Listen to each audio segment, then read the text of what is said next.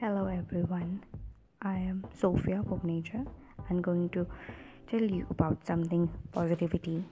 As I already said, that positivity lies within us. Nobody in this world going to encourage us unless we're going to encourage ourselves. So, Be Positive is the name of a blog which I started last year. By doing this all, I find a number of people who say, yeah, you're great, you're doing a great job. This is a great inspiration. But the thing is not that. Inspiration, what does you all call it? Is it something that you got from the higher to higher sky? No. It is something that you got from your friends? No. This is something that you got from your inner deep sea that lies in your heart.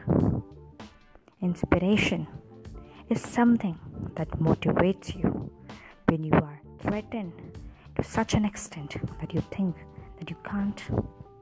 But it's up to you that you listen to your heart and do what it takes it to.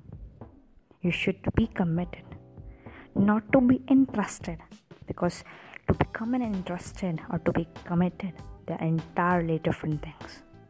When we are interested, we just take an interest which do not take a vitality to go on that product that we want.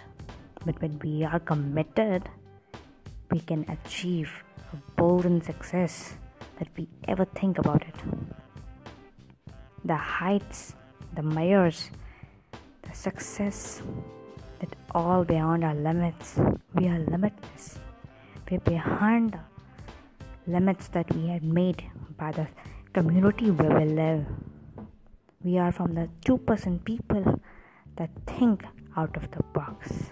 And yes, that's the inspiration that motivates you, that grinds you, that nobody says you that you are, that you can, but it's you, that your voice that always calling you that you can. It's only you and you can.